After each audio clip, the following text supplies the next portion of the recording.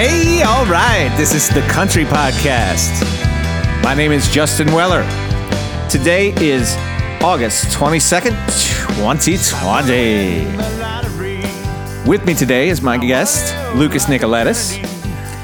Lucas and I grew up together in the suburbs of D.C. and Maryland. He now lives with his beautiful wife and new baby out there in Arizona.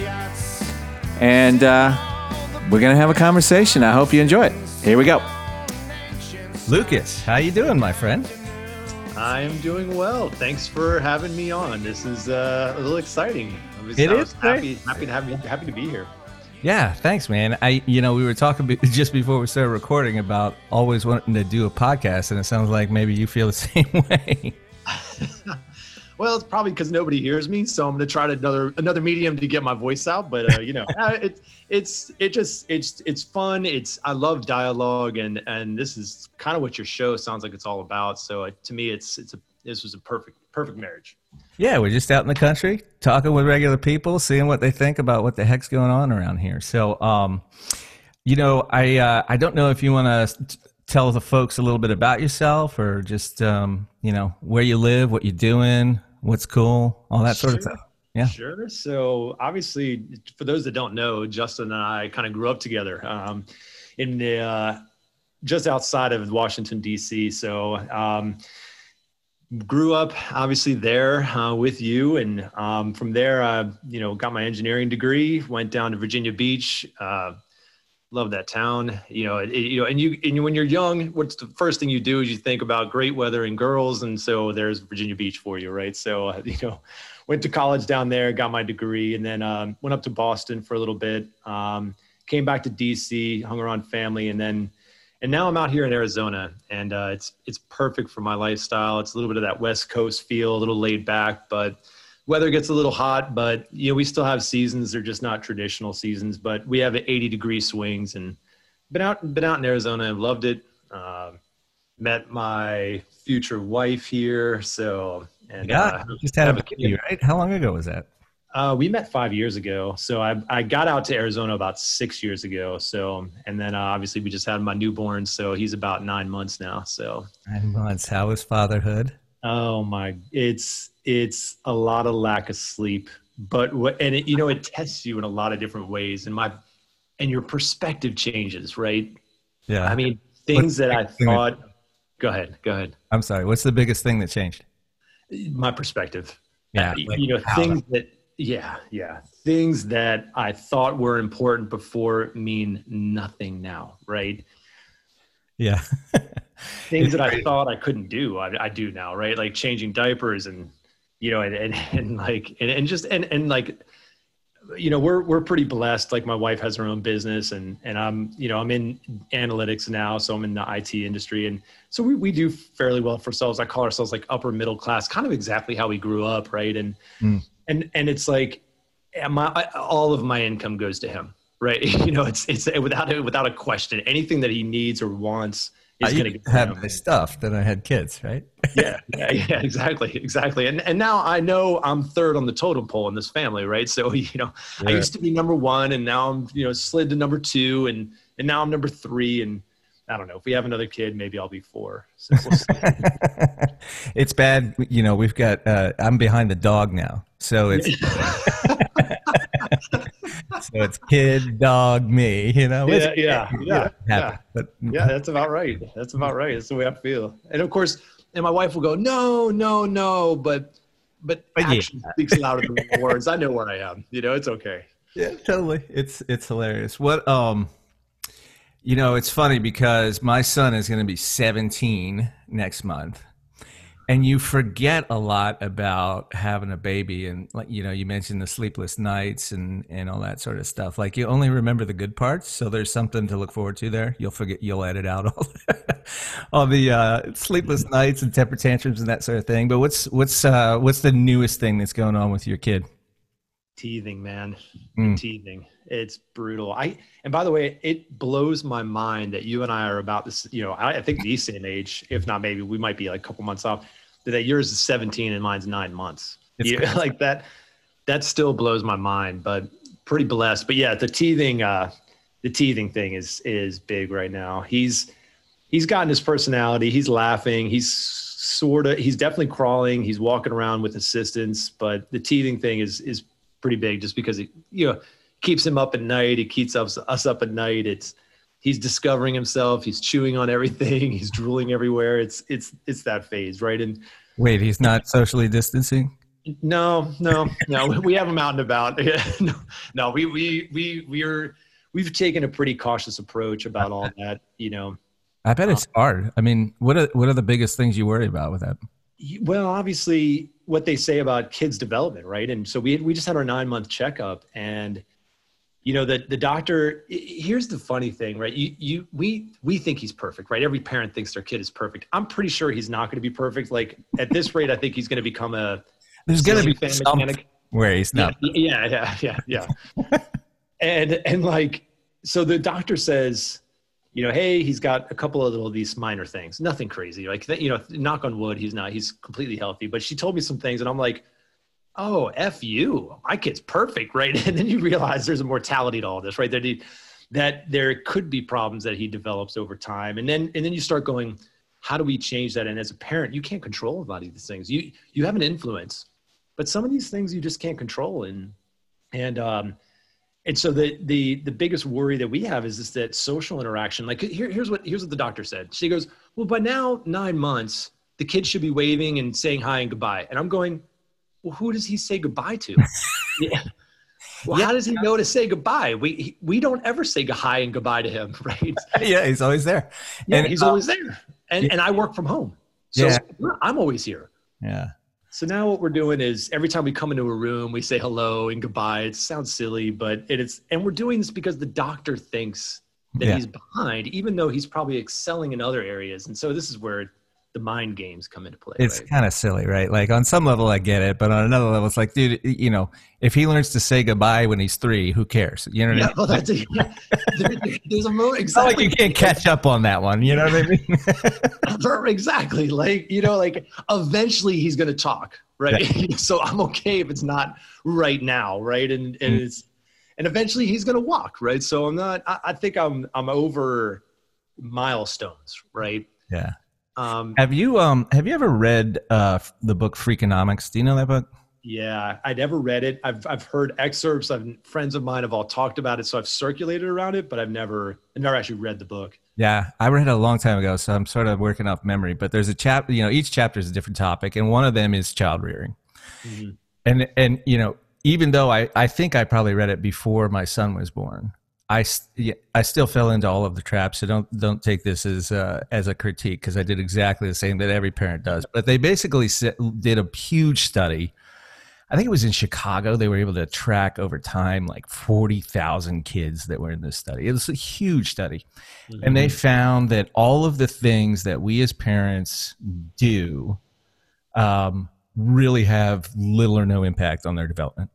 So for instance, like reading to them or even taking them to shows and all those sort of, outreach sort of things to get them to develop really long-term had no impact. And there were these weird data points that, correlated with, intelligence or excellence over time or what have you. Again, I'm sort of working on memory here, but it was like, how many books do the parents have in their house? Mm-hmm. Not do you read to them, not, does he or she read them, but just how many books are there? It's just weird stuff like that where what determined how kids turned out had little to do with the stuff that modern parents worry about. Another one was like, who are their friends? Are their do their friends up in jail? They're likely to end up in jail. You know what I mean? Like stuff like that. Yeah. And so it was shocking, and it's funny because we as parents, we want so much for our kids that even if you are convinced of something like that, it still doesn't matter, right? Mm-hmm. I'm still going to react the way I'm going to react, and I'm going to do everything I can for my kid. But I just think it's very interesting. Yeah, no, I agree. And one of my friends who's recently became a father too, right? Because that's what we do. We associate, right, with people around what we have or what we've known. And he said, what we do with our kids have nothing to do for them. It's all for us. It makes us feel good. Yeah, to feel like good parents, right? Yeah, that's right. That's right. That's right. And it comes down to, and this is where I think this is to me the biggest lesson, and whether or not you take this across religion and politics and it all comes down to our own judgment of ourselves, right? Our personal judgment. And it's like, we just need to go easy on ourselves, right? Easier in the world about how we judge ourselves, how we judge others, right? And just recognize that maybe what we're doing is good enough. Because we always go, well, it's not good enough. It's not smart enough. You're not strong enough. You're not fast enough. You're not making enough. And it's like, no, you know what? Sometimes just living clean, and clean is it's interpretive, but living clean, living good, and being a good person, sometimes that's good enough. There's nothing wrong with that. Yeah, I want to talk about 100 things based upon what you said, but I know. I saw Bruce Springsteen talking about parenthood once, and his issue was, obviously he's as rich as you want to be, right? He could be the emperor of Egypt if you liked, but and he was talking with another friend, I forget who. He's telling a story about talking to somebody else famous and rich, and like, I worry that these kids grow up with absolutely everything handed to them. They have no challenges. They're not forced to learn the lessons that we did as poor kids, and yada yada yada. And the guy said to him, "Listen, man, the world's going to take care of that. You don't need to worry about that. You just love your kids. You know what I mean? Let the world take care of, because I feel that too. Like, especially now that my son is, he's almost an adult. Yeah. And I wonder, like, am I hard enough on him? Am I being too soft? Am I giving him too many things without it, setting up challenges in front of him? And it's such guesswork, and I just don't know. And you just, like you said, you just try to do your best and do right things, and see what happens, Yeah, we have this innate ability to judge us on what we did wrong, but don't evaluate ourselves on what we did right. Yeah. And it's nasty. It's like, it's crazy, but it's funny. You bring up the Bruce Springsteen thing. It's pretty funny to me because no matter what income level you are, there's always a different set of problems and different set of obstacles. Right. And we like to think that the rich are worry-free. But the reality is they're more, in my mind, and I've known some billionaires in my life, right? Just through happenstance, not personal friends, like, through conversations and business owners and such. And these guys are trapped in their own perfectionism, right? But theirs is just at a different scale than ours. And it's like, and to me, it's like, I've often thought about that. Like, do I really want to be a billionaire? Right? It sounds good, doesn't it? Like, and here's the thing, as I think about it today, as me not being a billionaire, it's easier to do. But these guys became billionaires because they have what I call it a sickness. It's a gift. It's a sickness. It's a disease, whatever you want to call it. It's a good thing or a bad thing, right? But they have this drive that will ultimately supersede anything else to stay or get there. Yeah. And they're also dealing with their own personal demons like we do. And and at the end of the day, we're all human. Yeah. Right? And that's it's just funny. They're all, they have the same things that we go through, just at a different scale. For sure. It borders on psychopaths. I totally agree with that.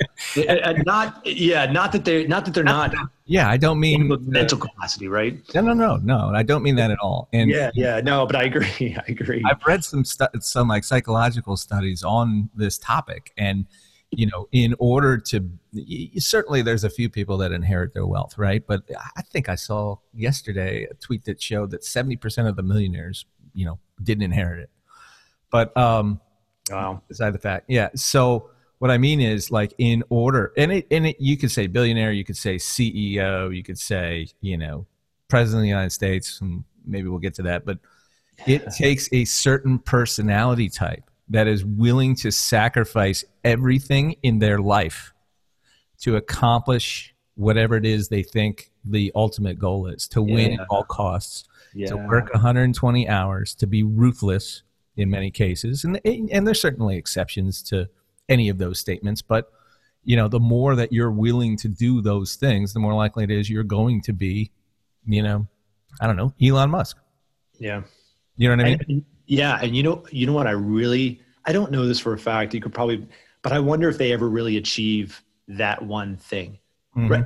I wonder if that goalpost doesn't keep moving to them and to all of us, really. It's like, when do we really feel like we've finished and gotten to where we want to be, right? And say, this is it. Well, that's the trick. Like, you can't, I think as humans, you can't ever really do that. If you allow yourself to do that, that's where the trouble starts. I think you have to have something that you're aiming at all the time, and you have to be working towards it. And I've experienced this in my own life, like where you get to a point where, for whatever reason, you've sort of lost focus on the things you want, or some things out of your control have caused you to be in a job you don't like, or doing something that really doesn't get you going in the morning, and it spirals, and it turns people into unhappy people. And that aim doesn't have to be $1 billion. It could be I want to be mayor, or I want to solve world hunger, or I want to fix the environment. It doesn't have to be something. It could be altruistic, but I think you got to have something that you're working on all the time. I've started reading a lot of Stoicism, which I don't know if you've had a chance to, but I really like it. And it's just simply a study of a lot of the old philosophers like Marcus Aurelius and Seneca and some others. Mm-hmm. And there's this guy, Ryan Holiday, who has a book called The Daily Stoic, which I read every day. Obviously, it's just like a quick little thing. And he tweeted the other day, he's like, if you aren't facing up to new challenges and learning and growing from trying to defeat them, what are you doing? Yeah. You know what I mean? It kind of Yeah. slaps you in the face a little bit, but it's true. Like, that's to me the whole thing is like, figuring out this life. Obviously, we're all trying to do that. But if you're not aimed at something and trying to improve yourself and trying to get better, like, things can fall apart quickly. Yeah, I agree. But my one thought around that would be, as long as you're running to something and not away from something, right? So, yeah, like, if I think that I'm not smart enough, and that's the driving motivation to become smarter, I think that's running away from something. Whereas if I say, hey, this is something I want, right? It may be a motivator or a driver, but my thing is like, are these, they're insatiable hunger. And I agree with the challenges. I agree with wanting to learn. It stimulates your brain. I think that we always should be striving to be better.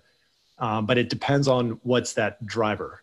And if it's that disease of black hole that will never get filled, then I feel like it could be a negative thing, right? Whereas if you're saying, this is what I want to do, it's something like we talked about it before we came on, your podcast. It's something you've always wanted to do. You're not doing this because you're saying, I need to get away from whatever poverty or whatever it is, and I have to do this. This is saying, hey, I want to do this, and that, to me, that drive of wanting to do something is what I think these guys are talking about, not having to do something to get out from somewhere else.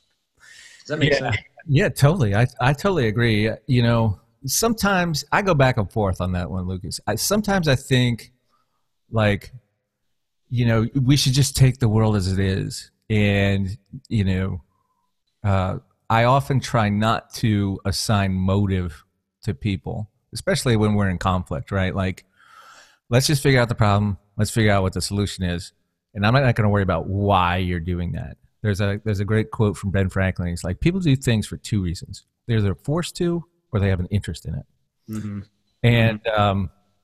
And so, part of me wants, like, ideally I'd like to be that way, but I understand what you're saying. And I do sometimes question the motivation of folks and why they're doing things. And I think you're right. Like, if that motivation is a very dark thing, you'll never be satisfied. Right. But I also believe that you can accomplish great things because of that. You know what I mean? Like, that doesn't necessarily, like, your bad motive, your dark demons doesn't necessarily take away from what you accomplish, I guess is what I'm trying to say. So you can turn bad into good is what I'm trying to say, Yeah, great things can still happen in either case. Yeah. I'm more thinking about it very internally for some of those folks that I know, where, how we talk about that judgment, about that, hey, is it ever good enough? Like when do we intrinsically ever feel like we've made it or have been good enough? That doesn't mean that our drive to learn has to stop, or whatever that keeps motivating us to keep learning may be different. Because you're right, great things do happen, but I just worry for individual people. I worry for us as a human race that we can't ever say that we're good enough. Yeah. Like I just don't know of anybody. I can't think of anybody who sits around, walks around and go, man, I'm great. I've raised my kid pretty darn well. I'm good. Right. Like that. When does that worry ever stop? And it's like, man, that hurts us, I think, to a degree. But anyway, so it's funny because what I think about as you're saying that is fathers and sons. And, there's so much literature, like half of probably great literature is about this, right? But, I love The West Wing. I don't know if you like that show. We still watch it. Like we just watched it, over the last 6 months, we watched all of it again. Yeah, I heard good things. I've watched a couple episodes. And there's this scene, I forget when, but one of his counselors is very close to him, but they're also sort of sometimes can get in each other's face. This guy's name's Toby, and it's the president. And they get to his dad, and it turns out his dad beat him and never once showed him any love or respect or, hey, you're doing a good job. And it sort of intimates that that's been his drive his entire life, is he wants to be the smartest dude in the room. He wants to prove his dad wrong. And I think that personality type exists in a lot in the types of folks you're talking about, the billionaires, the high achievers. Yes. I think there's a fathers and sons thing there. I'm not saying with everybody, but I think it's in there for a lot of them. And for that guy, right, I think this is where his greatness is. He's this guy in this world, right, is going to do great things, right? He's in the White House. He's influencing, right? He's probably doing what he thinks is best. But when you look deep down, is he ever really going to be happy with those accomplishments? And that's the part that I wonder about. And I think we don't place enough emphasis on. I'm trying not to go like all hippie on you right now, but cool, like, I talk a lot about I manage sellers, and so we talk a lot about mindset because it's half of the battle is being in the right mindset. And happiness is a tough thing, man. And the best thing that I've seen about it is expectations minus reality. That's happiness. So the higher your expectations are, the more likely that reality is going to be less than that, and you will be unhappy. And if you lower your expectations, and that's kind of what you're talking about earlier too, is like, just stop thinking about what your expectations are of yourself or the world or anything else. And just be, and let reality inform your happiness rather than, constantly having it. That's what you're talking about, is these billionaires, these driven guys, they have this expectation that they'll never achieve. And so they'll always be unhappy because the reality never gets there. Yeah.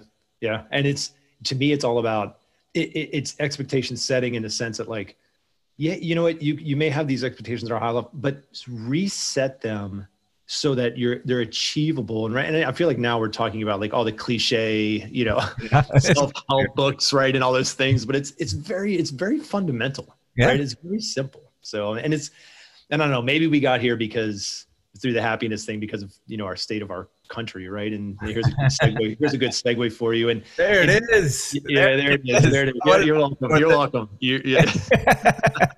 I love the segue, but I don't want to give up this topic yet. So no, it's okay. I agree with you 100%. And COVID for me has caused, and I went through this with a friend of mine recently.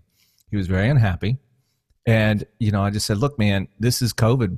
You need to change your expectations. You're expecting these things, and because of what's going on in this country, it's just not possible, right?" Yeah. That's another great cliche, and that's the thing with cliches. I mean, they're cliche, but they're cliche because they have truth in them, right? There's a reason. That's right. That's exactly right. And it's actually Deepak Chopra, who I used to read years and years ago. He's kind of a kook, and he's a little hippy dippy, like you were saying, but he's got some great stuff. And one of them is, the cause of all suffering is unreality. The reason you suffer is you're not looking at the world as it is, right?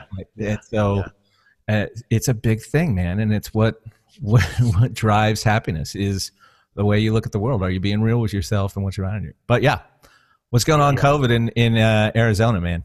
Actually, we're getting more positive results. I heard that,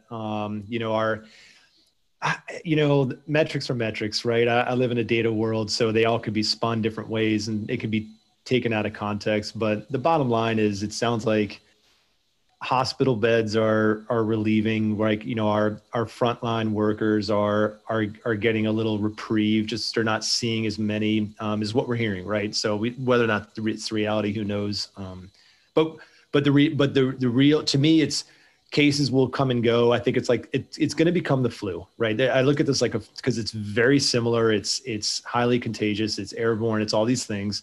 But it's the hospitalization, it's the stress that it puts on our system of healthcare that I probably worry about the most. Not necessarily getting it, and it's serious, right? But can we at least relieve the stress for those that need it, and can we care for those when it does happen, right? That's so. And it's so, to me, those numbers are getting positive, or they're reducing, so there are more signs of positivity. But I don't really pay attention to how many people have it, like, 70,000 people, 80,000 people. If we did the same thing for granted, this is a little bit more severe than the flu, but when the flu probably first got introduced into the world, I feel like it would have felt like this. Yeah. This moment into history is only marked because of how much transmission of information can happen in this world today, right? If we did not have the internet and the television and the radio, it would not even think about that concept of, I would never know what's happening in Florida. I wouldn't even know what's happening in the town next to mine. And so then my little world would be somewhat fine. We would figure it out. And in that little bubble, just kill any strangers that show up at the town gates. Right? That's right. And it would be more localized, right? And there'd probably be better ways. And this is where I come into like my political views, but it's like the localized, my own little ground zero, right, of what's around me. And then all of a sudden you take care of it that way. And instead I got to hear about New York and about Florida and about, Italy. And it's like, all right, so what? It's a flu. It's going to happen. It's going to spread. Like, there's nothing, we can't do anything about that anymore, right? You can wear masks as long as you want, but eventually I feel like my mind is everybody's going to get it. It's like the flu. You're going to get it eventually. You just hope that it's not nearly as bad, or at least we've learned enough about it to, handle the symptoms and be able to provide the care that gets people what they need. Right. Yeah. I can't disagree with anything you said. And it's crazy, right? Like, any way you look at it, it doesn't make sense. Like, to your point, like the number of cases versus the number of deaths, right? Like, you mentioned Florida, which obviously I live here. We lead the nation in number of cases. However, we're 18th in deaths. Right. And there are states that had 4 times per capita the deaths that we did. So it's like, why is that? What's going on? Certainly our population is older, so it's not that. Maybe it's the weather. I've read a bunch of studies. I actually just was arguing with somebody on Facebook about whether the sun kills COVID or not. But, it's like, there's so many studies and so many things going on, and nobody really knows what's happening. But it sure is a good bludgeon to implicate people around the world, right? Yeah. Well, and the worst part is, to me, the worst part about all this is it got political somehow, and that is deplorable to me, right? Like in political, and where the money is going and how it's been handled, and it's like, if this had happened 1 year after an election, I wonder how this would have been handled differently. Be over by now. Or even better yet, how the message would have been handled differently by our own government, right? Yeah. That's the part to me that I think. Because, let's face it, huge mistakes were made. And you can go back, and say, oh, we weren't prepared, like swine flu and avian flu and all that stuff. But that never really happened here. And so we weren't prepared. And certainly the folks in charge, when it first started, wanted to downplay. It's not a big deal. They'll pass quickly. Don't worry about it. They're trying to gin the game, right? And then it explodes, and now you get the other side ginning the game the other way. Like he's, President Trump is responsible for 170,000 deaths and all of the It's crazy. Like we have to have a lockdown, and that killed the economy and a lot of jobs. And now he didn't lock down well enough, but also he's responsible for all the jobs we lost. Like Right. you could do that both ways, right? Like I'm not trying to say that, but you're right. Like, see, this is part of my thesis, I think, in this podcast is everything is political. It's all bullshit, and it's all bad for you. Yeah. Tell me I'm wrong. Yeah. No, I agree. And it comes back down to, here's our judgment again of people and that how we did things wrong, right? And not how we did anything. And of course the people are going to defend themselves only because, like, I'm sure, well, actually not of this president, but maybe of like other people in the office today that are a little bit more reflective about maybe how they could have handled differently. But I think this president is also so on the defensive. He has to do that, right? And he's a narcissist. I am not a defender of this guy, but I also don't think he's as bad as everybody says. He's not the demon himself. He's not the devil, but could he have handled things better? Could he be less of a douchebag? Sure. Right. But at the same time, I mean, it's funny because like I'm a contrarian, right? And I am a libertarian. And so I often find myself defending the president because people are ripping on him, but it's not because I like him. It's because the rip isn't correct. Right. You know what I mean? Right. And by the way, apply that same rip to the next man or woman, and this is such a cycle that we deal with. Mm-hmm. Every president and I really believe a woman president's coming, right? And we know it's going to happen. And it's going to be great to it, because it's going to signify change, and hopefully she'll do a great job of no matter who it is going to get criticized, and you can never please everybody. There was no perfect answer here. You're absolutely right.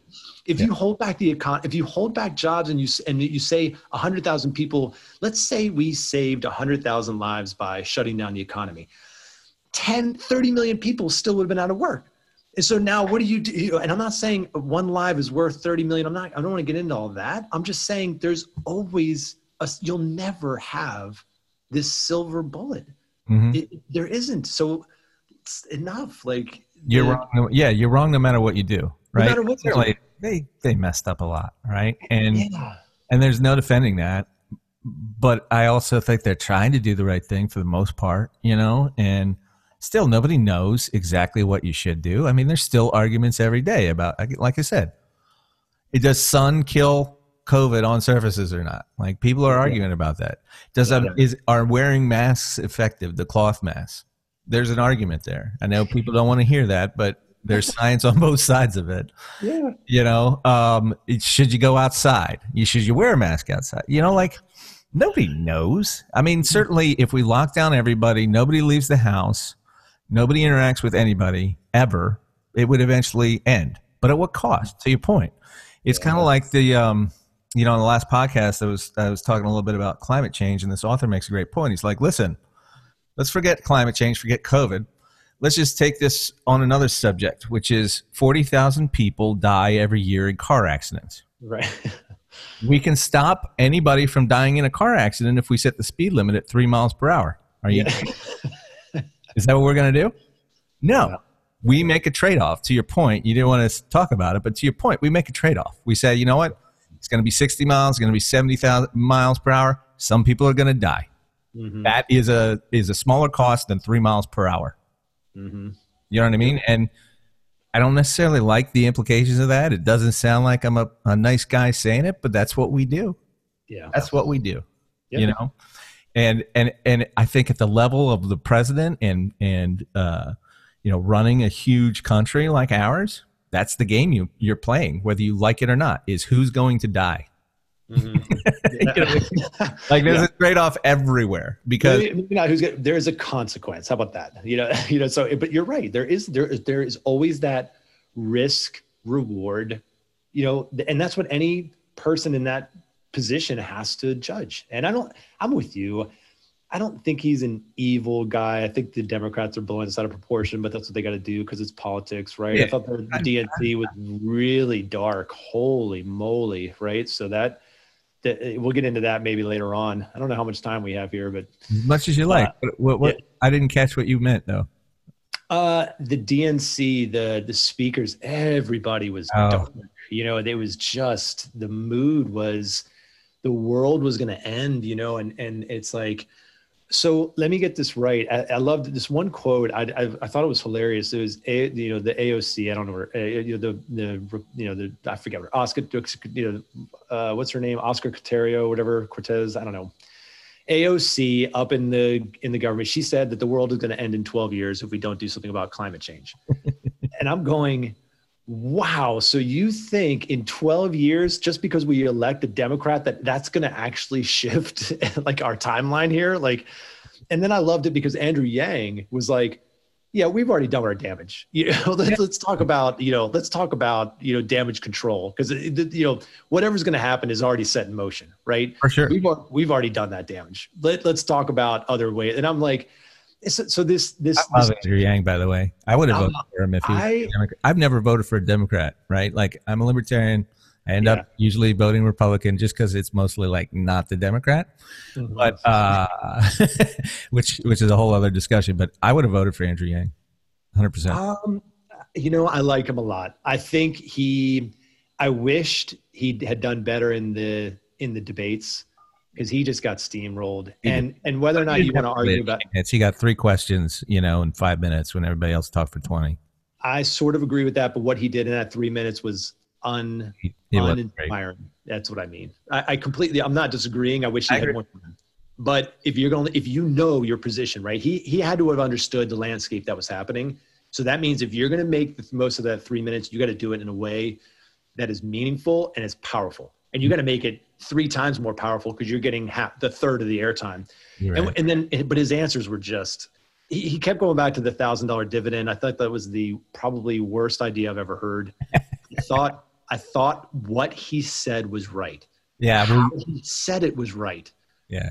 But every politician has to have that platform, and the $1,000 platform just didn't make any sense. It just didn't. Yeah.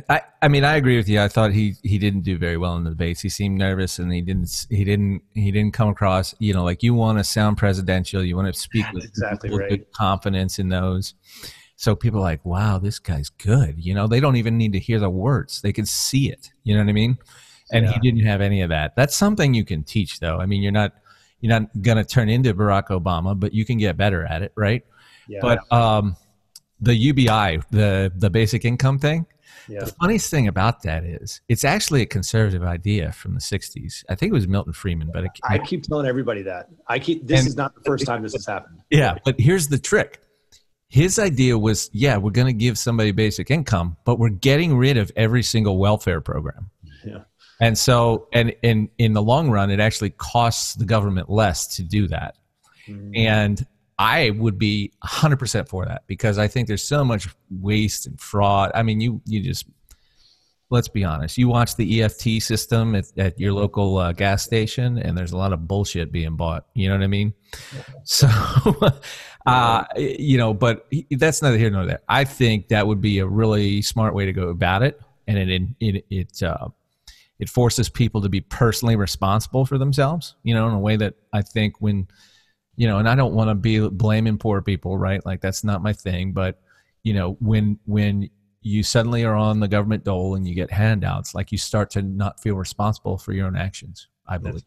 I think the exact same thing. It's the same thing that Bruce Springsteen was talking about, right? When you get handed everything, right? Where's the sense of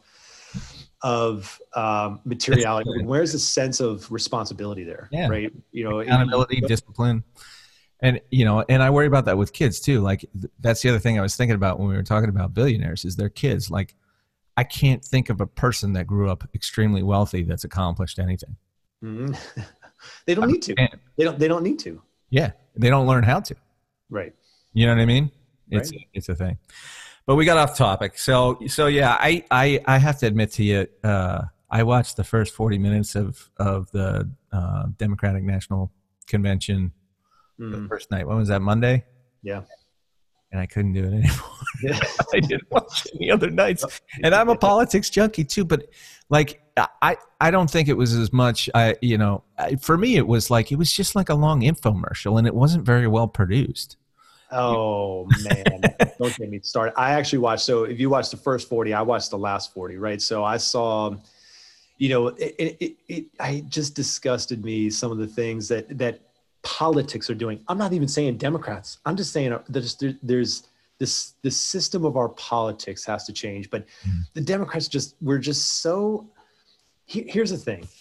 If I have one advice for the Democrats, I'm a libertarian too, right? So I believe in smaller government. I don't like to label myself as either one. I like to label myself as a reasonable person, right? A logical person, right?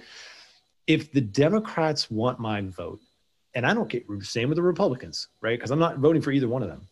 But if either one of them want my vote, show me policy. Don't show me, hey, that guy's so fucked up, or that guy's so bad. Sorry, but if that guy's so bad, vote for me because I'm not as bad. But you're not telling me what you're going to do, right? Yeah. All you're doing is setting a barometer saying, hey, that guy is so bad, but we're better than him. So that's why you should vote for me. That's not good enough. Right? That isn't. And that's all they're doing. And this is what I also loved about Yang is Yang says, if we keep talking about Trump, we've already lost. Yeah. Talk about what you're going to do in the future. And my real problem with the Democrats is their extremism. Like, this socialism of buying votes and giving everybody everything just to get Trump out. What? I believe this country is starting a mass movement towards the middle, where the extremisms are the ones who have the highest voice because they do all the stupidest things, right? But that middle ground that says, they go, yeah, I don't like Trump, but I also don't like the fact that you're going to give everybody free education. So it's like, you're putting us in this middle, right? Because these extremes are going so far right and left, and we've lost that middle, and that middle is not going to vote. I don't think they're going to vote for either side. A lot of what you said, you just said, I agree with. I think, part of me does, though, like sort of the inside baseball game of politics. And, what they did there, you described it perfectly, and it's purposeful too. Like their whole strategy is everybody hates Trump. Things are going shitty in 2020. All we have to do is remind you how shitty it is and run out the clock. Right. We don't have to do anything positive. We certainly don't want to tell you, to your point, all the things we're going to do once you elect us, because that might mean that you don't vote for us, right? I mean, shoot, I just saw today there's a Twitter war about whether or not they said under God in the Pledge of Allegiance. And the truth is, when it was televised, they said under God, and when there were private meetings, like little caucus meetings, they didn't. And they're doing that because they don't want to piss anybody off when it's televised by not saying under God, right? Like the whole purpose is to get reelected. That's the whole purpose of the convention. That's the whole purpose of a politician. Right. And so that's the game they're playing, is they're just trying to win in that method. And it's pretty smart, to be honest with you. Like, they're probably going to win unless something, pretty big happens between now and November. I think it's pretty well aligned for them to do that. But I do agree with you too. Like, part of the reason that I loved Yang so much was, his talk about, and I didn't see him obviously this week, but during his campaign, he'd say, look, you guys all want to talk about Trump. Well, Trump's just a symptom. Yeah. He got elected because of the huge problems that we have. You're not talking about them. You know what I mean? Yeah. And if you continue to not talk about him, he's going to keep, or somebody like him is going to keep getting elected. Because, I mean, I have to be honest with you, and I'm going to say it out loud. I voted for Trump. And the reason I voted for Trump is fuck all you guys in Washington. Yeah. I didn't vote for Trump, but I was happy. He is exactly what I thought he was going to be. Yeah, me too. I mean, it wasn't happy. I held my nose, tallest of the pygmies. Any way you want to say that. But yeah, a big part of it was I don't trust any politician. And let's see what happens if we throw a wrench into their machine. Yeah. And that's the best part about it, because here's what I love is now you have politicians going, hey, Trump, you're not allowed to do that. And Trump's going, well, you've been doing it. And then they go, oh, well, and it's like, it's so great, because what he has done in a way is exposed. And I'm not saying he's done this purposefully, right? It's by complete sheer chaos that he's done this, right? Yes. Which is exactly kind of what I wanted. Yeah. It's for all of them to have to look in the mirror and get judged by what they're judging him on. Yeah. Right. And that's exactly what's happening. And in a way, maybe we do. And it's funny because even Biden said this in his acceptance speech, is that you have to go through some dark times to get to the light. Yeah. And fine. He's a douchebag. I don't like him personally, but he also isn't the worst thing in the world. We had record low unemployment rate during his time. Mm-hmm. And people are going to say it's because of Obama and all that stuff. Well, yeah, but not really. And we're always going to because we don't like somebody, we're going to give their accomplishments to the guy beforehand. And remember, when Obama came into office, he inherited all the shit from the guy before him, right? And it's always going to this same cycle over and over again. But to your exact point, he did exactly what I wanted him to do, which is shake shit up, which is have everybody cry about what he's getting away with. Meanwhile, they all do the same thing, right? They're all lining their pockets too. And because that's human nature to do that, right? None of them are selfless, right? I say this a lot. Yeah, I agree with you 100%. He is a difference in degree, not in kind. Right. He's actually better at it than any of the politicians, but it's the same freaking game. He plays the exact same game that they play, but he does it better. And he also, and I'm not saying that's a net positive in his morality, but he does play the game better than they do. And he's also authentic about it. Like, he doesn't pretend like he's not playing that game. Right, and that's the big difference between him and the other politicians is they all try to convince you that they have these altruistic motives and they're just doing it to help you. Yeah. So in that sense, they're all lying to you. Right. And it's so ironic because what that means is people actually find Trump less untrustworthy because he'll tell you that he's going to rob you as he's robbing you rather than telling you he's trying to help you as he's robbing you. Right. You know what I'm saying? Right. And in that sense, like, and I think there's a class of people that, the probably the lower middle class, your stereotypical factory worker from the Midwest that appreciates that authenticity at least, and that's a big swing vote. Yeah. So yeah, I mean, I agree with you. I don't like him personally. I think I loved his TV show, right? Like there's definitely that. And sometimes I watch him even in a press conference and am entertained by the ridiculousness of what he is. But to your point, I mean, the policies were pretty good. They weren't great, but they were pretty good. The economy took off. Like as soon as he was elected, the economy took off. The stock market went up 30%. Yeah. The day after he was elected, basically. And by the way, stock markets are future looking. Yeah. So if you're going to sit there and say there was all Obama, look at what the stock market did with Obama. Yeah. Right. It's like it didn't go up as high. If we really thought if the economy and markets, and granted the markets are a loose interpretation of our economy, right? Because there's jobs and there's wages, and I understand the complexity. Mm-hmm. But we would have been at 30,000 under Obama because we would have thought the sky was the limit. But we didn't. Yeah. You know what I'm saying? It was the next. It was him and some of his policies that got us there. So anyway, 100%. Yeah. Just real quick. So I agree with you 100%. It is ironic, like you said. When Obama took over, the economy was terrible for a long time, and it was all Bush's fault. But now it's all Obama's economy when it is good during the Trump administration.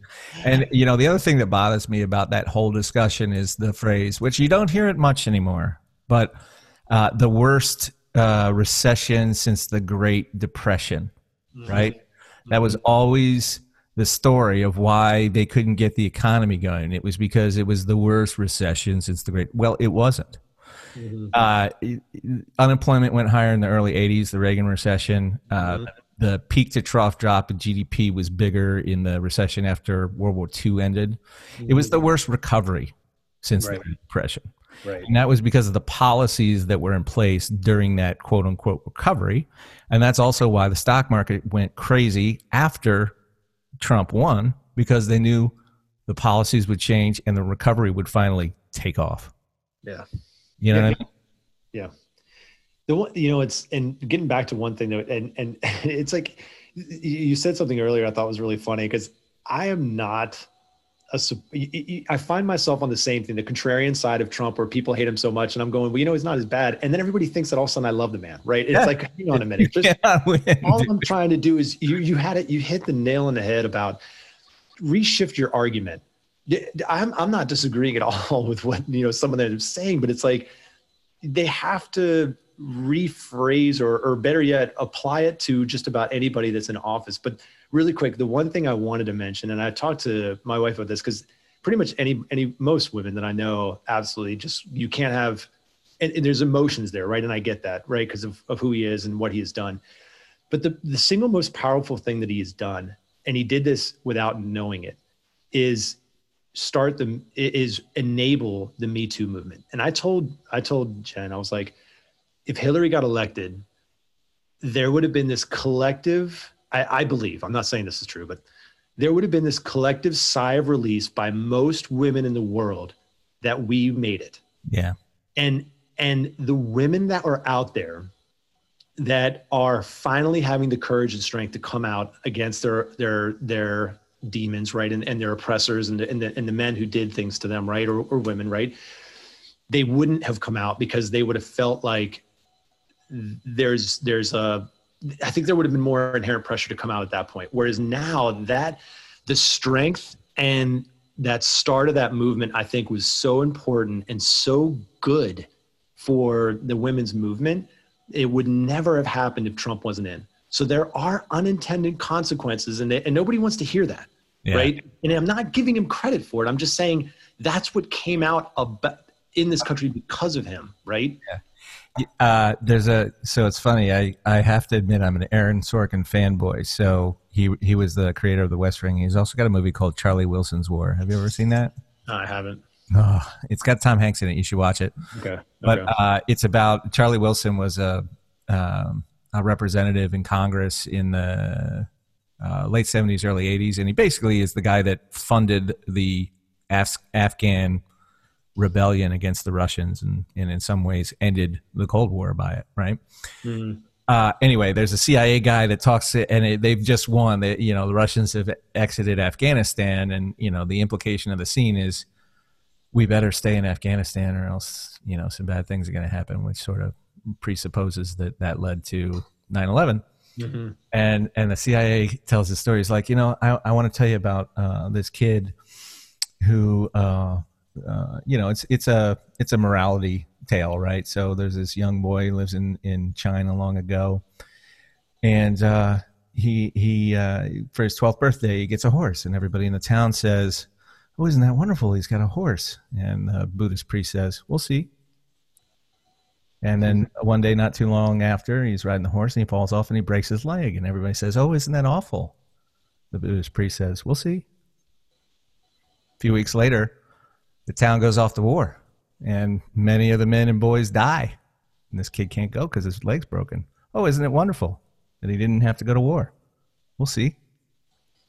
And hopefully folks get the point, right? Like, you never know what the next thing is.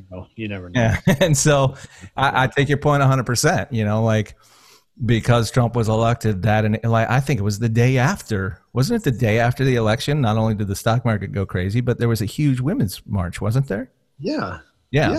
So I take your point, and I agree with you. I would say the only thing I don't, sort of the we'll see after the women's movement is it's turned political too, right? We believe survivors, except if they're survivors of Bill Clinton or potentially Joe Biden or other people that we like, right?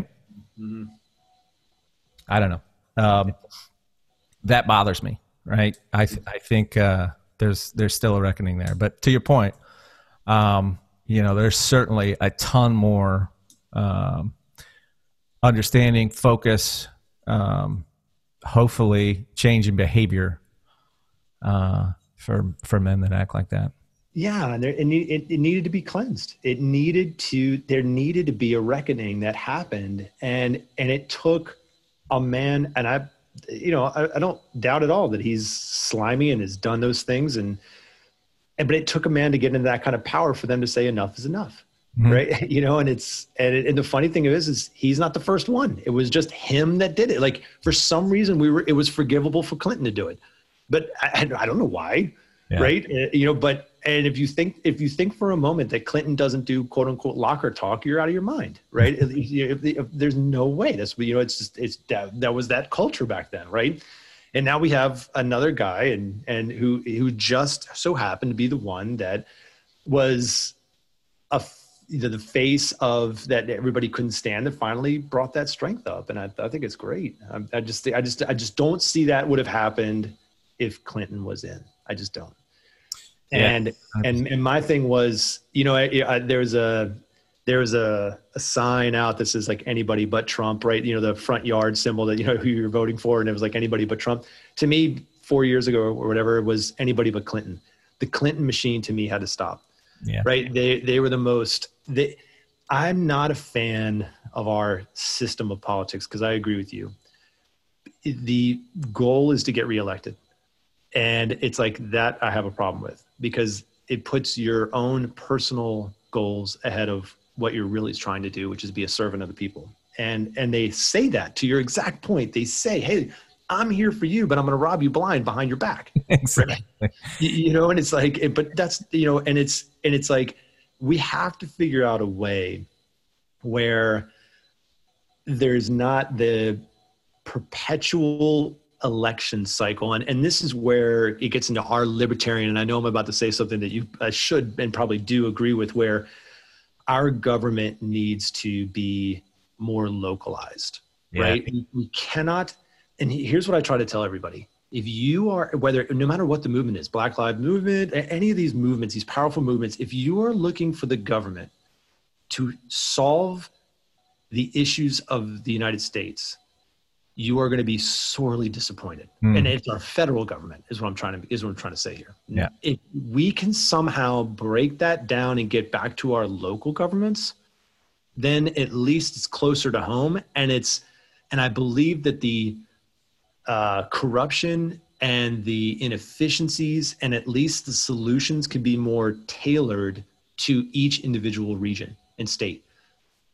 I'm okay with the government. Yeah, I'm okay with the federal government overseeing equality and peace and order and law. But if you're looking for them to come up with this broad paint stroke of a solution, it's never going to happen. It just isn't. No, I mean, that's the deal. And if we could probably talk for another hour about that.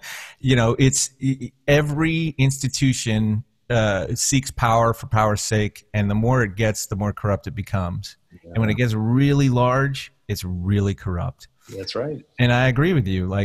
And having said all that, I mean, shoot, it's still the greatest system in the world, and probably that's ever lived. I mean, we live better, and for many reasons. Yeah.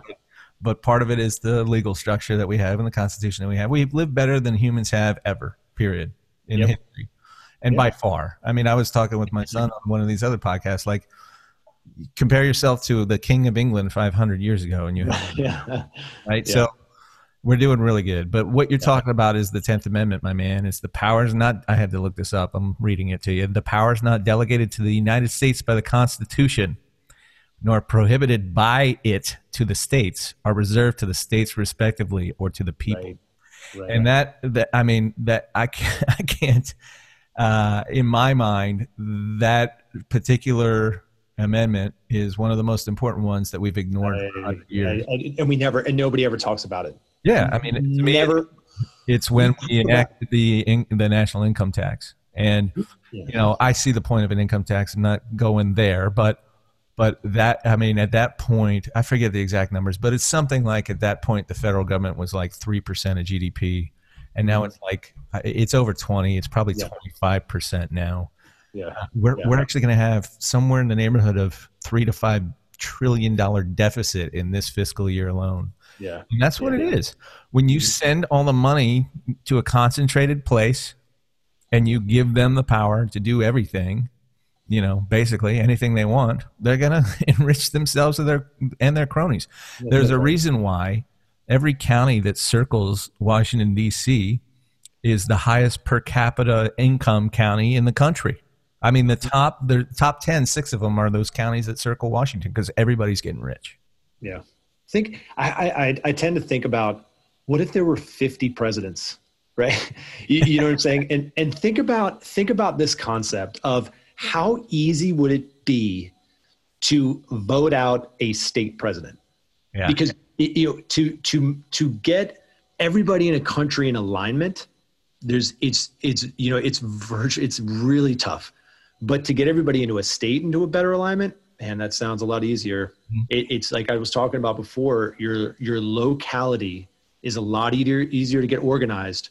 You're touching and talking to and running into your fellow mates every day, and you get to talk to them about real issues, and then you get to amass, how the state should be run. And you know what? Maybe you still run into the same issues of the 50-50s, but at least it's down at the state level. And we don't have to see it go all the way up to the federal government to come all the way back down to the states. Yeah. And so, I don't know. To me, that's just 100%. I don't think we talk about, and we talk about the Second Amendment more than we talk about the 10th. And that to me is amazing, right?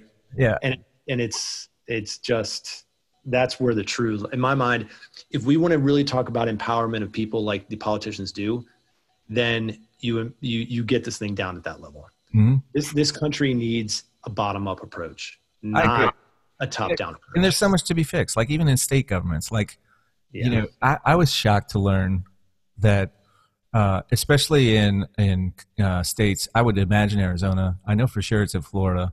A lot of the states that developed later, weren't like the original 13 colonies. Mm-hmm. Mm-hmm. Did you know that the counties were organized based on how far you needed to, or how far you could travel on a horse in a day? I think I remember hearing something about that. But draw the county lines and put the county seat in the middle of it so that anybody that lives in the county can get to the county seat within a day on a horse. That's still the county line. Right. And that's what determines what government you're living on. It's just like if you were to like take a blank page and you and I were going to figure out, okay, what's the way we're going to run our state? You would not do 90% of what we're doing. You know what I mean? I know. And that's the point. I know. And I agree 100%. Like there's way too much power concentrated in the federal government and the governments that exist. That's another thing too. Like there's too many concurrent jurisdictions. I mean, we're talking about the city or the county or the state. I mean, sometimes 4 different police departments show up to a crime, so that's crazy too. But that's the thing for me is like most of the processes that governments employ are 100 years old. I mean, the thing, I love this, the concept of red tape, bureaucracy. It comes from the Veterans Administration after the Civil War. You were owed, I forget the amount, but like if you fought, you were owed $100, but you had to physically go to Washington, D.C. and show up and say, I want my $100. And they had the lists of all the people that had served and the records just in papers that were tied up in red tape. And so they'd spend hours and hours unwrapping red tape trying to find your freaking name to give you $100. You know what I mean? And it feels like we still do that. We still do that. Yeah. In many ways. So yeah, it's crazy.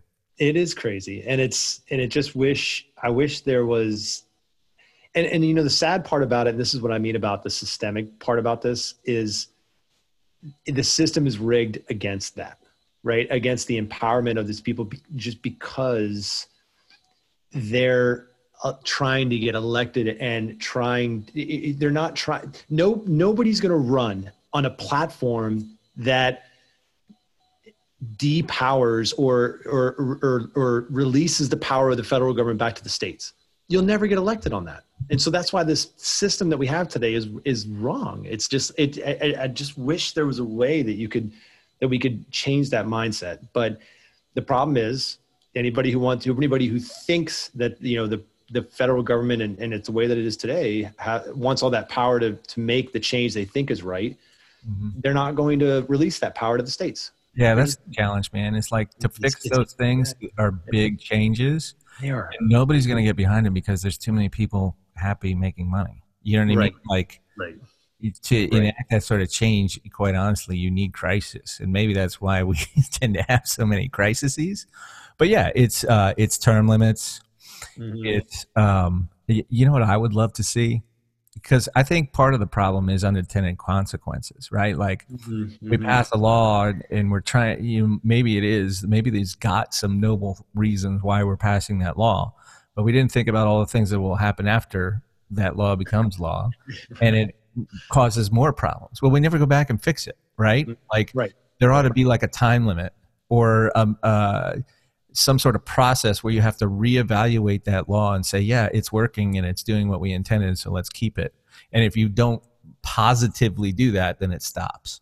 For Right. instance, the great example is mohair, which is sheep's hair, and it was used in making uniforms for army personnel in World War II. There is still a subsidy on the books for mohair. Yeah. 70, 80 years later, Yeah. still paying people to create mohair to make uniforms that we don't use mohair for anymore. So it's stuff like that. But it just never ends. And, that's a silly little thing, but, you pile it on to everything else and it's a huge mountain. Right. And you know what's it will literally take, and the phrase is true, an act of Congress to change that. And it's like, what do we do? What, it's like, but if we were to be able to get it down, and this is just my fundamental belief about these individual locals, localities or states, I believe that you can get these things done fundamentally much faster.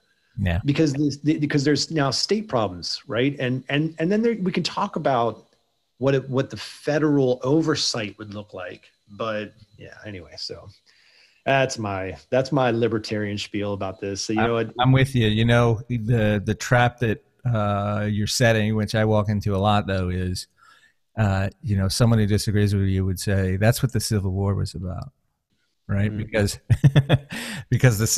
I don't mean to equate the two things, but I mean, the South's rationale for being racist slaveholders was it's states' rights. The federal government shouldn't have any part of this. And that's why they seceded. Well, yeah, but I would argue the federal government still has oversight over equality and law. Right. You know what I mean? There's some basic fundamental rights of the Constitution and things, right, that still need to get policed. Right. And there are ways, I think, that you can't just have states.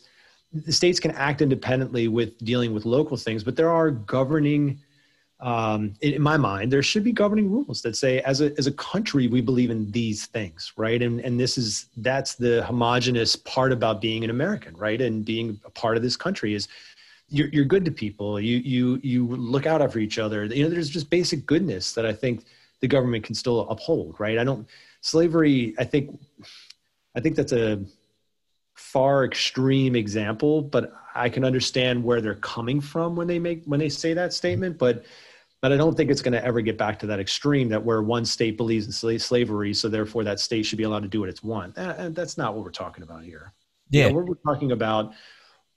talking about a way to facilitate or empower us as a nation individually, because we all know the Electoral College is by far the worst thing that's ever happened, right? It doesn't give us any power at all, right? It blends us together with those this is the first time. Jen and I were just talking about this. This is the first time I've ever been in a swing state. You and I grew up in Maryland. It's almost never been a swing state. Yeah. So it's like my vote never counted, right? It just didn't.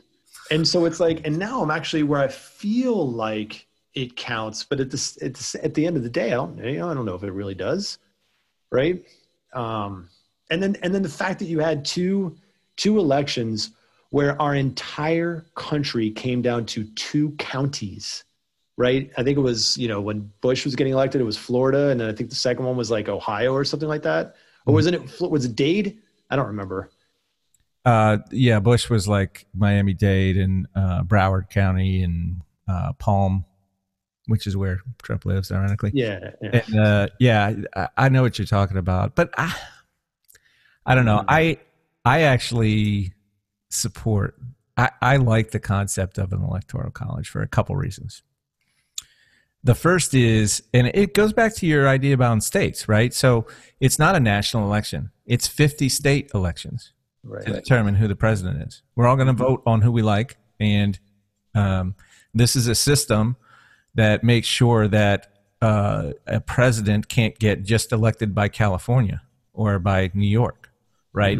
He or she has to appeal across the nation to many different states with many different problems, et cetera. Like, for instance, people talk all about the popular vote, and Hillary won the popular vote. Yeah, she did. But the margin that she won the popular vote is can be completely erased by taking out California. In other words, she won the popular vote by 2 million votes, and I don't remember the exact numbers, but she won California by 3 or 4 million. Right. So the only place she won the popular, if you take out California, she lost the popular vote. You know, and that's my point. Like, if you get rid of the Electoral College and just have it be a straight vote, you only have to pander to or get people to support you in a few major cities, and you'll win. You know, and what happens to the rest of us? Yeah. You know that, I was reading about it. I didn't know that there's an electorate, right? That represents the vote, and that person can, at least what I remember, maybe I'm wrong about this, but maybe but they actually don't have to vote with what they actually have the right to change if the state votes for Trump, they actually can vote for somebody else. So originally that's how it worked. So when it was first conceived and used, you weren't voting for president at all. You were voting for a person to represent you at the Electoral College, where they and the other whatever 500 and some odd or whatever it was then, right? Because it changes as it but they would vote who the president was, and they may not even know who you could potentially vote for until you get there. You know, so that was the system. Yeah. I think what's happened over time is, people want it to be more like a democracy, and so states themselves have passed laws that say, this elector has to say they're for Trump, and if you vote for Trump, then they have to vote for Trump. And I think it varies by state now. I'm not 100% on that. So I think there are states where you have to vote for whatever the people decide, and I think there are other states where you don't. I'm not sure. And that's, to me, is like, I don't know. It's just, there's so much, it's mind blowing. Yeah. I mean, your point. For me, like the founding father, like the same thing changed with Senate. So originally senators were appointed by the state legislature. You didn't vote on it at all. Your state legislatures determined who the Senate was. And so it's kind of weird, Luke, because some of these things that we're talking about used to be more local and have been made national. You know what I mean? But yeah, so that used to, and then there was a constitutional amendment that changed that made it a direct vote. I think the founding fathers were very concerned about the implications of a direct democracy. And so they put checks and balances like the Electoral College, like that thing where you don't determine who the senators are, your legislature does, to sort of put a check and balance on the emotional reaction of the people. Like, for instance, look, you can take both sides of Black Lives Matter. I think they absolutely matter, and there's a problem with some racist cops. But the protests that have been going on that have turned violent are very awful. And and in the immediacy of what's happened, sort of anecdotally, watching videos of people getting killed by cops, people believe, we've got this defund the police movement, right? That's crazy talk.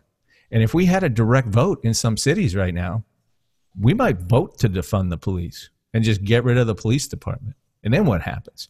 So I think the founding fathers were trying to put some controls on something like that to make sure we take a breath, have some people in charge that can sort of block that for a while, right? Yeah. Make sure we're making the right decision before we do that. And if they're too intransigent, if they're too much stopping the people from getting what they want, eventually they're going to get voted out, So, and then the people will get what they want. So, I actually am a fan of some of that, maybe more than you are. But I can see, I can definitely see I can understand where they're going with it. I think the note we've been talking about is maybe tweaking it. right? And what that looks like, is beyond us, beyond this conversation anyway. Maybe we can talk about it in the future. But I think the notion is right about the checks and balances that you were talking about and the representation. But I think it's still, we have a long way to go. And to your point, a lot of what we've built today are principally good, but it needs to change with the times. You know? Yeah. I don't disagree with you. I just always go back to, man, there's a lot I want to fix, but we do live in the greatest country in the world. And there can be a lot of, the greatest system in the world. Let's go with that. We have our problems, right? Yeah. And when you change something like that, there's potential for a lot of unintended consequences that could very quickly turn bad for everybody. You know what I mean? Oh yeah, we've been talking about it all this cast about these unintended consequences, right? Of all these actions. So I agree. And in the end of the day, by the way, I agree with you. I get so sick of hearing people talk about how other countries are better than this one. And I'm like, you really either have not traveled well enough or when you've traveled, you haven't lived there. And that's two very distinct different things. And if you live in specific countries or get sick in other countries or pay taxes in those countries or earn a living, then it's very different. And you'll get to see the other side of this. And there are countries that are far more corrupt than we are. Oh, yeah. And there are countries that have far worse taxes than we do. Their medical systems are horrific, and it's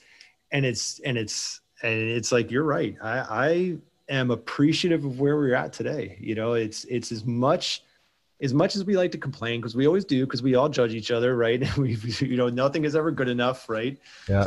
But at the end of the day, we have it pretty damn good. Yeah. Well, we've brought it full circle, and we're getting late in the day. So what I'd like to do is, and I don't know if you happen to listen to the podcast where I had my son, but I plan on doing this with every guest, and it's an exercise where I ask you 10 questions. And these questions originally came from a French TV show called, and I'm going to use my high school French accent, Bouillon de Couture, hosted by Bernard Pivot. They're better known as the questions that James Lipton makes every guest answer at the end of Inside the Actor Studio. Okay? So I'm going to ask them to you in a row. You can say whatever you like. But the first one is, what is your favorite word? Delicious. What is your least favorite word? Ain't. That stuff ain't delicious. What turns you on creatively, spiritually, or emotionally? Is it an answer for all three of those, or any one of them? Yep. Music. That's a good answer. What turns you off? Negativity. Keep going. Yeah, no, you're good. What is your favorite curse word?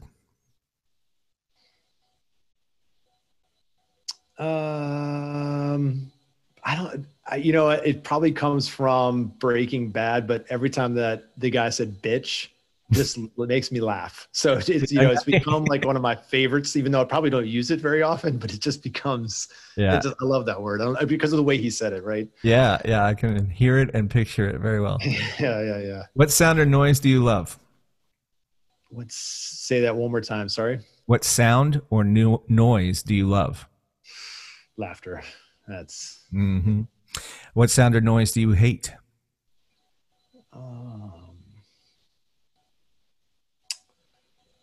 Probably honking horns. That's a good one. What profession, other than your own, would you like to attempt?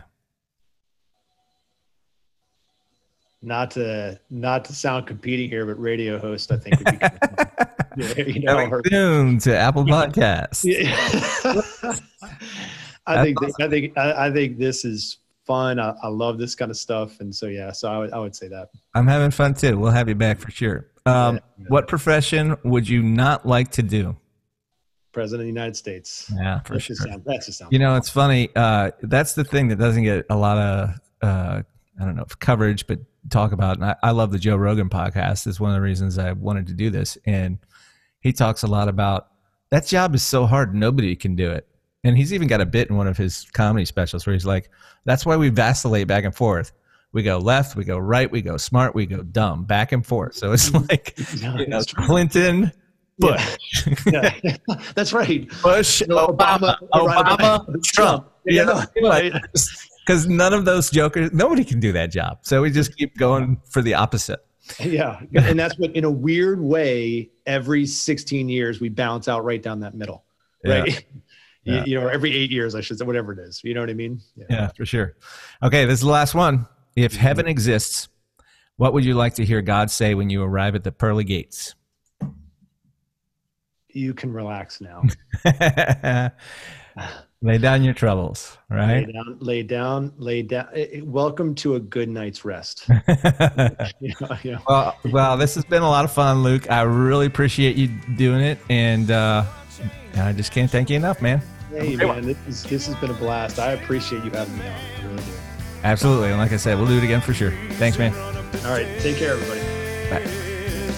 Well, thank you so much. This has been The Country Podcast. You can find us on the internet at thecountry.news or on Twitter at thecountryusa.